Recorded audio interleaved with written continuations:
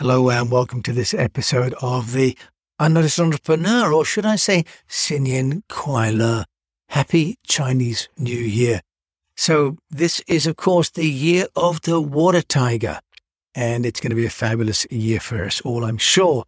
And I'm writing to you today because I want to just share some thoughts about the importance, not just of the Chinese New Year, but of all events that could be possible ways to reach out to your audience, be it your journalists or to your customers or to your members of staff or to your partners.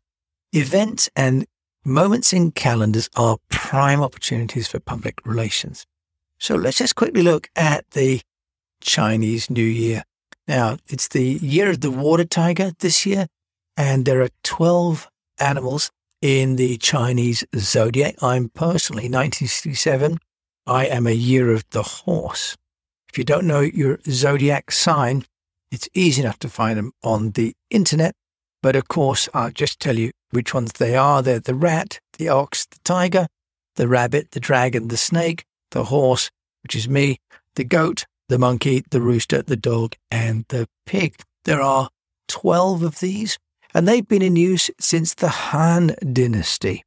So for those of you that are interested in the history, the Han Dynasty was 202 BC to 220 AD. The establishment of the zodiac signs underpins really a lot of Chinese culture, and especially this time of year, it's a big time of people giving appreciation and families coming together and business people giving gifts of moon cakes. And these are very nice round cakes, and they can come in packs of 6 or 12 or 24. And actually people spend a lot of money on these. I lived in China, in Beijing, from 2006 to 2018. In fact, I went to China on my 39th birthday as part of a new adventure.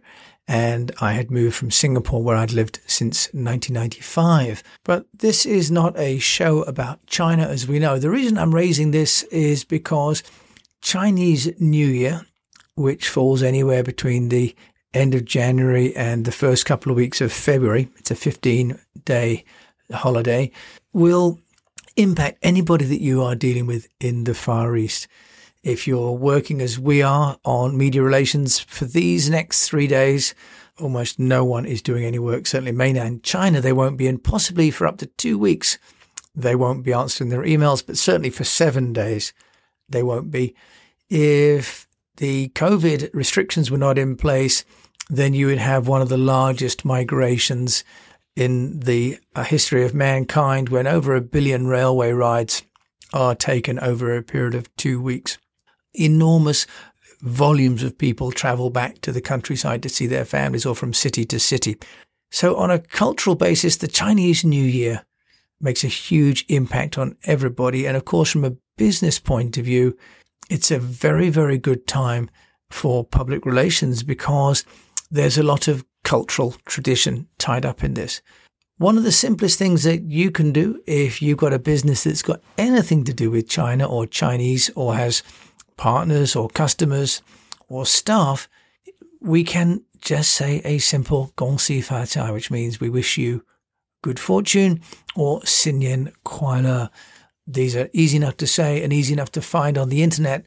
And also you can go onto the internet and do a Google search for images for Happy New Year Chinese, and you can download any graphics you like and drop them into your LinkedIn, to your Twitter, to your Facebook, in the same way that we would say Happy Easter or Happy Christmas or Happy New Year. For the Chinese, this is it. This is the big event, the New Year. And because it ushers in, for the Chinese, a sense of whole new start and opportunities. In our own Western calendar, the Gregorian calendar, we're really very sort of numbers based. We just move from one to the other, but each year does not have a theme. We have our horoscope, Capricorn, Cancer, Aries, and so on. And these are, of course, against months and are supposed to betray some characteristics. But in China, every 12 years, new horoscope comes around. So every 12 years is a horse year, for example. So I have a cohort of other horse year people But because they're only every 12 years, they're not that frequent. So there is some sense of almost sort of loyalty and an affinity with people that share those years. In China, people are giving gifts to each other, and what they're doing is for younger people, they are giving hongbao, which is the red packet, and they are giving money in those. So my daughters, who are half Chinese, received electronic packets from their grandmother in Shanghai and their auntie in Shanghai through WeChat. So WeChat, they're able to pay money from their wallet in WeChat and put that into a red packet. And my daughters over here can open their WeChat, and that money goes into their WeChat, which they can spend. Unfortunately, they can't spend here. They have to give that money to their mother, and she gives them pounds sterling, and her mother will then spend it when she goes back to China. So there's a whole ecosystem around gifting, and gifting not just in the physical world, but the online world as well.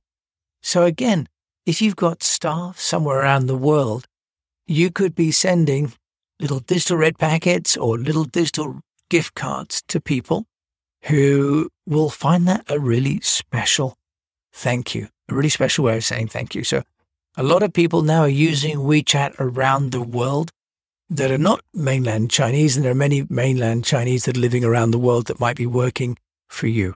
So finding a way to say thank you and Happy New Year with the Year of the Water Tiger as the prompt is just another way to build a relationship.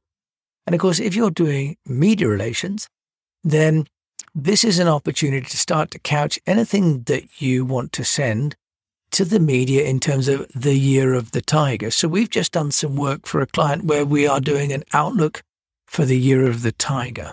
This is for a telco company and getting them coverage in an Asian publication.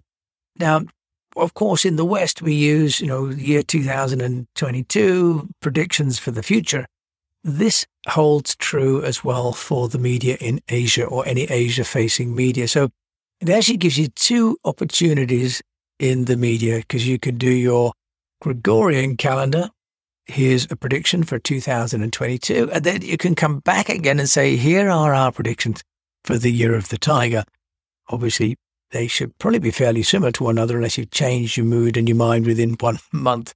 But nonetheless, every event, whether it's a Chinese New Year or Easter or a Christmas, they're all moments that you can use for your public relations, because they all create what you might consider to be a hook. They create a reason why people are reflecting on the future or on what's happened for a certain section of the population. So in the case of people that were born in the Year of the Tiger, those people and those people's stories will become of interest just because they're topical, just for the moment.